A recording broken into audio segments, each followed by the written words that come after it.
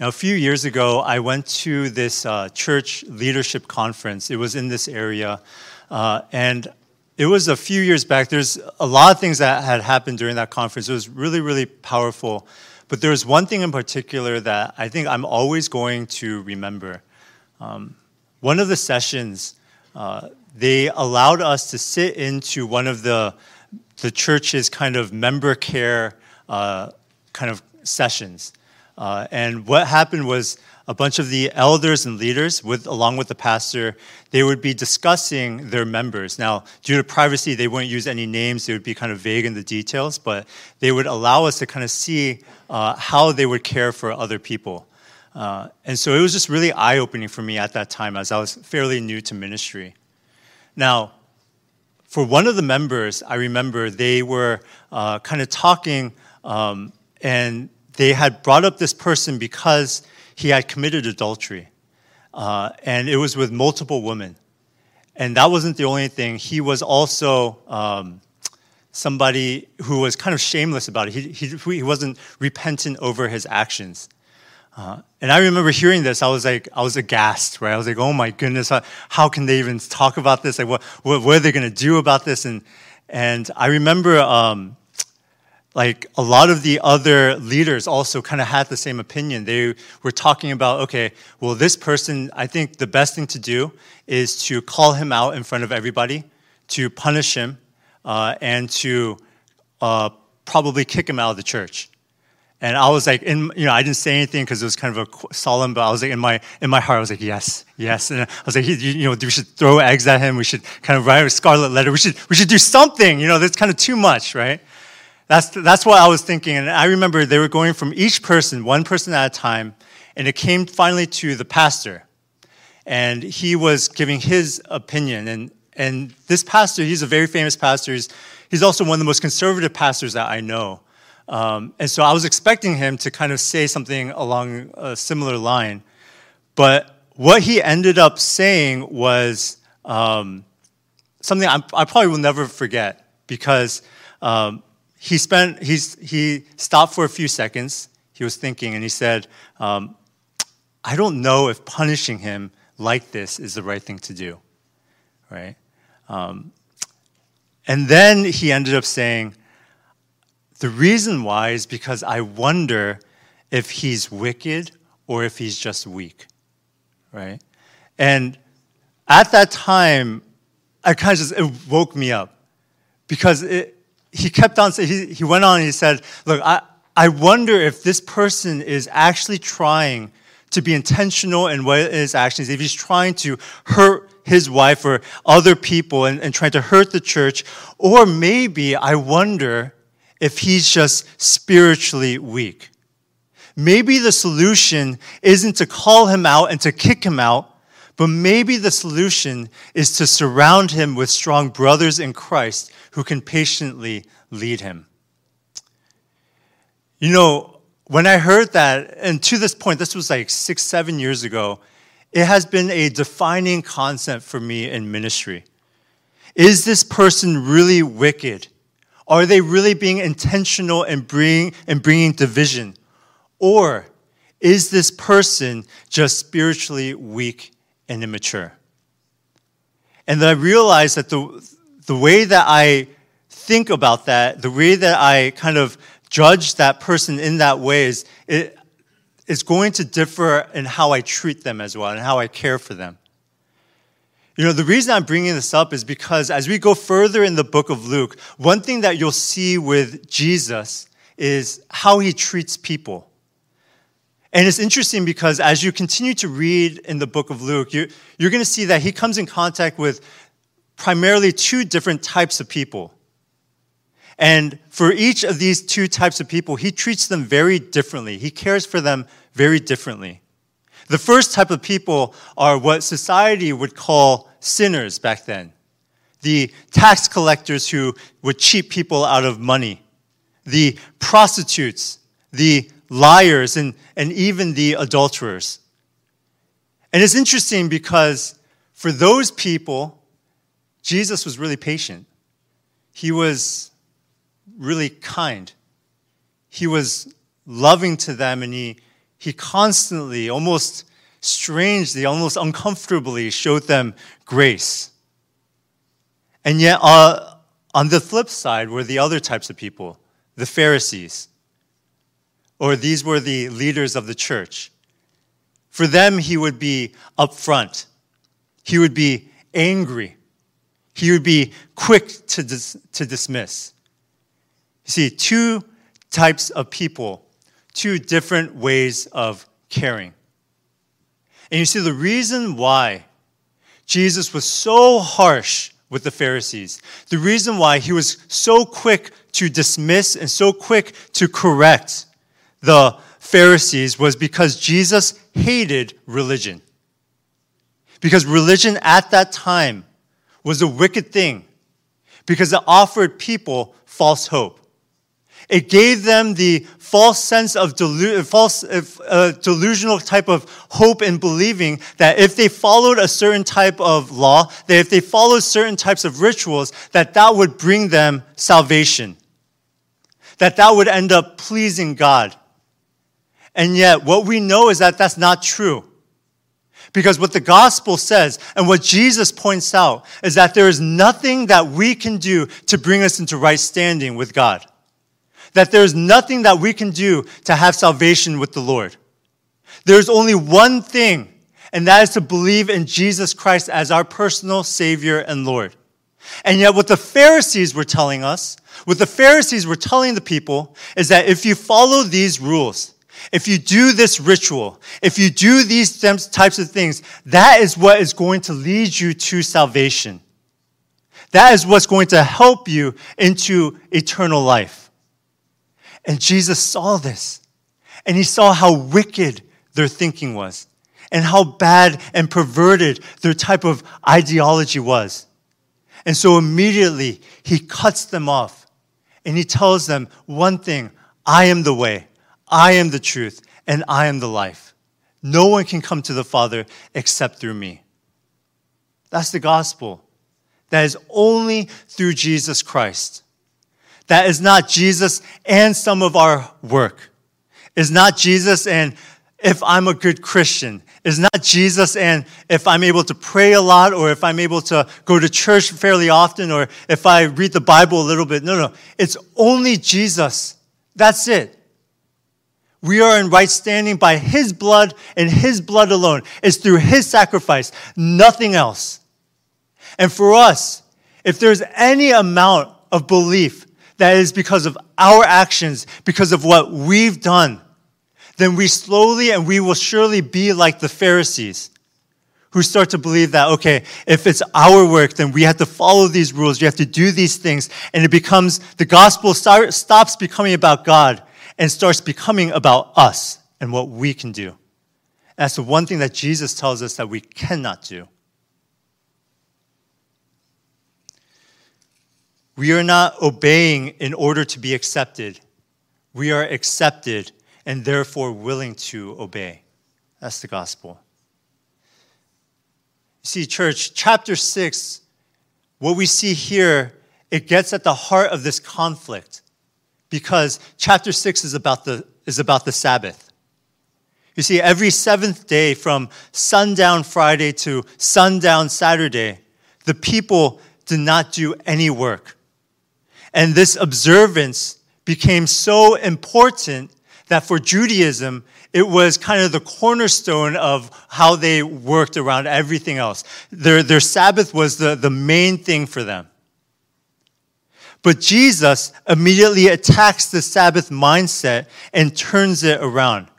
Because what you'll read in this passage is you see that Jesus has almost this disdain for how they observe the Sabbath. He doesn't say, you know what, I really applaud how you're doing this, but I wish that you did. He doesn't say that. He doesn't say, I see how hard you work, and I appreciate you in that, but I wish that you kind of just changed it. He doesn't say any. He immediately says, what you're doing is wrong. What you need to do is change this. You are doing what is not pleasing to the Lord. He is so upfront about it. You see, before we go into the rest of this passage, I just want to point out, I think that's so important for us as we look at this, because I think in our culture today, kind of the main words is compromise or tolerance even, right? And so we want to make sure that everyone's included. We want to make sure that everyone is okay. And especially, I think, within the church, that type of mindset can be really prevalent, saying we have to make sure that people feel okay and then kind of usher them into what we're trying to teach. But the Bible is really clear that when it comes to the preaching and teaching of the gospel, there are no compromises. Jesus is clear when it comes to the gospel, and there are no other options. There are no other kind of pathways. You can't mix or add on little bits to it. It is the one truth, and there is nothing else to it. I think for a lot of other areas that we can coddle a little bit or we can try to work around, but when it comes to the gospel, and I think for you too, brothers and sisters, I see a lot of our leaders here, that when you are teaching and preaching the gospel of Jesus Christ, you have to be so clear in what you're saying.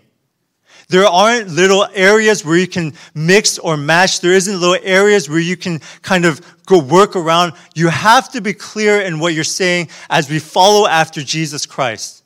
That the gospel is only through our faith in Jesus Christ. There is nothing and no one else. And so when you're teaching your children, when you're teaching students, when you're explaining the gospel to a stranger or to a friend, it is so important for us to be clear in this. Because it is so easy for us to start believing that salvation can be earned by something else, by another thing, by how much we're able to work, by how much we're able to pray.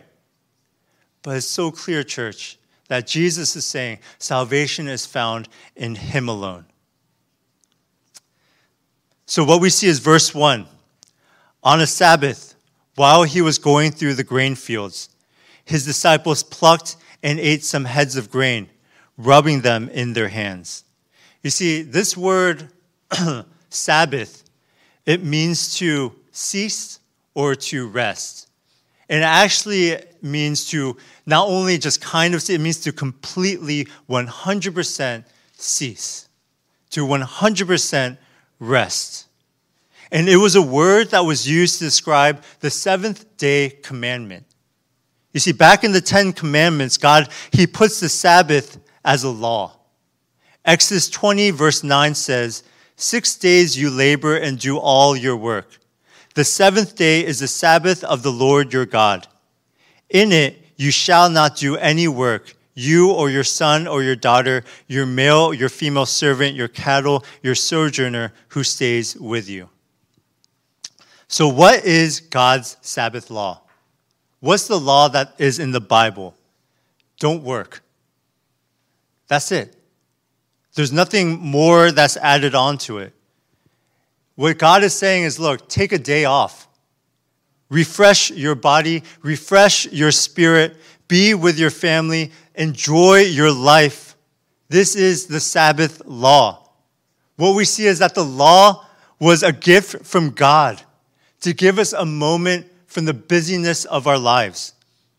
What we know about everything that's going on, especially in, I think, our culture and our generation, is that for 6 days out of the week, we are constantly doing stuff. We're constantly busy. You know, when I do ministry, when I'm counseling other people too, and I ask how they're going, how they're doing, you know, the main response I hear from them is, I'm so busy right now, Pastor Danny. I'm busy doing life. I'm busy with work. I've never heard, I don't think I've heard once yet, I'm just kind of not doing anything. I'm just kind of just at home and just resting. I don't think I've ever heard that in my 10 years of ministry. It's always been, I'm busy doing this, I'm busy doing that. And I understand that. I see that too. Because work is busy. Social life is busy. All of these things, you can pack your schedule to such an extent. And yet that's why God has given us this Sabbath law as a day of rest, as a gift to us, church. It's a gift. It's meant for us that in the busyness of our lives, that as we are prioritizing all of these other things, that for one day out of the week, God is saying, look, I'm going to give you this day so that you can reprioritize your heart, so that you can rest, and so that you can see me, and I am the one who is going to give you true rest. That out of all these other things that I know is taking away from you, where your family is taking away from you, where work is taking away from you, where social life is taking away from you, from one day out of the week, as you come to church and worship, I am going to pour into you so that you can restart anew. That is the law of Sabbath. That is the gift that God has given us. And yet what has happened in Judaism back then is that they have warped this to the point where they have put all of these other laws in place, where it no longer becomes a gift from God, a day to look forward to rest in the Lord. It has become a day of hardship, a day where they hate going because there are just so many other restrictions. You see, what has happened back then is that the Pharisees have put in so many laws. And what they have told them is that if you follow these laws, then you will be saved. If you do not follow these laws, then salvation will be taken away from you.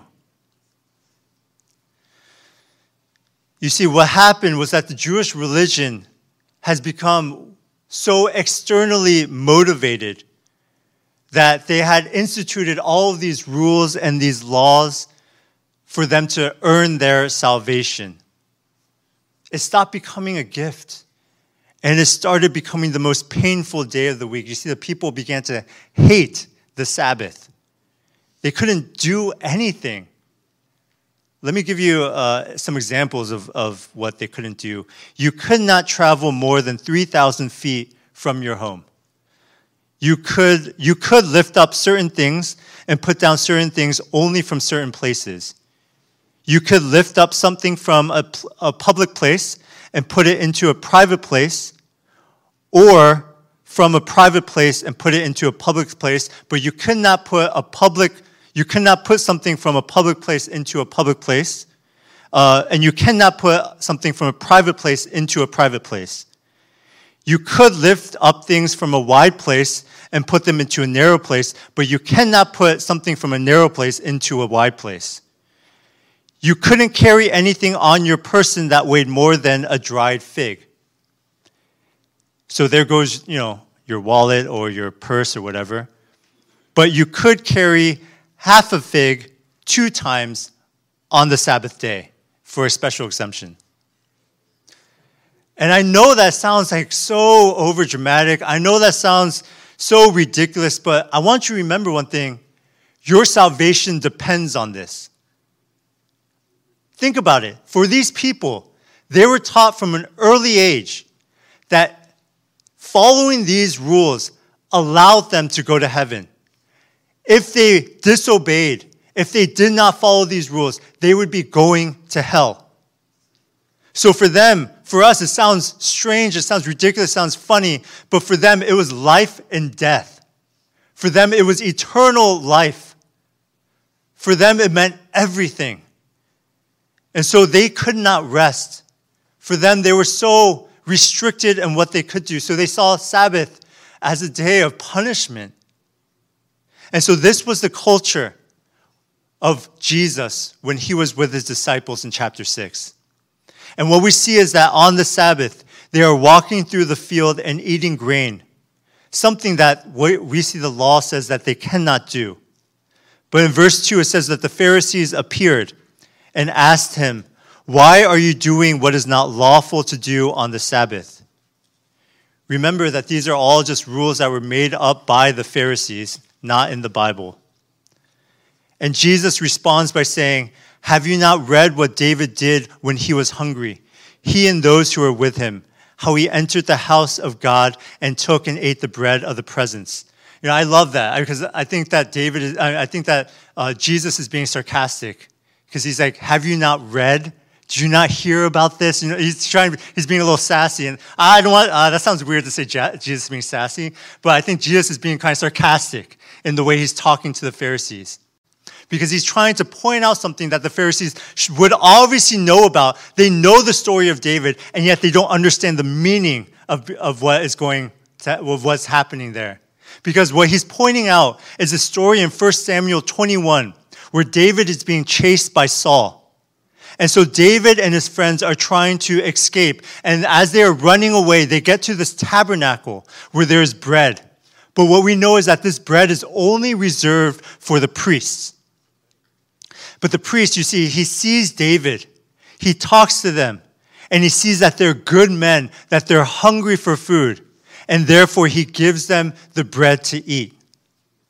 And what Jesus is pointing out is that this story is about mercy and compassion more than about ritual. That what is more important than us following the rituals and the laws of man is to follow our hearts and our compassion and mercy towards other people. What Jesus is pointing out here is that it's not about the actions that we do on Sabbath day or how many rituals we're able to follow. It's about the motivation of your heart. God cares for our motivation, not necessarily for our action.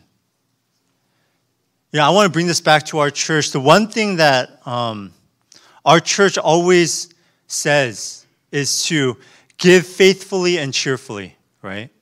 And for us, as you know, we're in the middle of a pretty big building project, and we're raising funds so that our next generation can benefit from it. But here's the thing. If you're giving because you feel forced to give, then my recommendation, my hope for you is that you don't give. Please don't give. God doesn't need your money. He doesn't need your service. He doesn't need these things. He desires our heart. He desires our faithfulness. That's it. There's nothing more than that. God doesn't want robots who just give because we have to give or do because we have to do. He desires a relationship with us. That's always been the case. That's what Jesus has come to really establish that relationship with us too.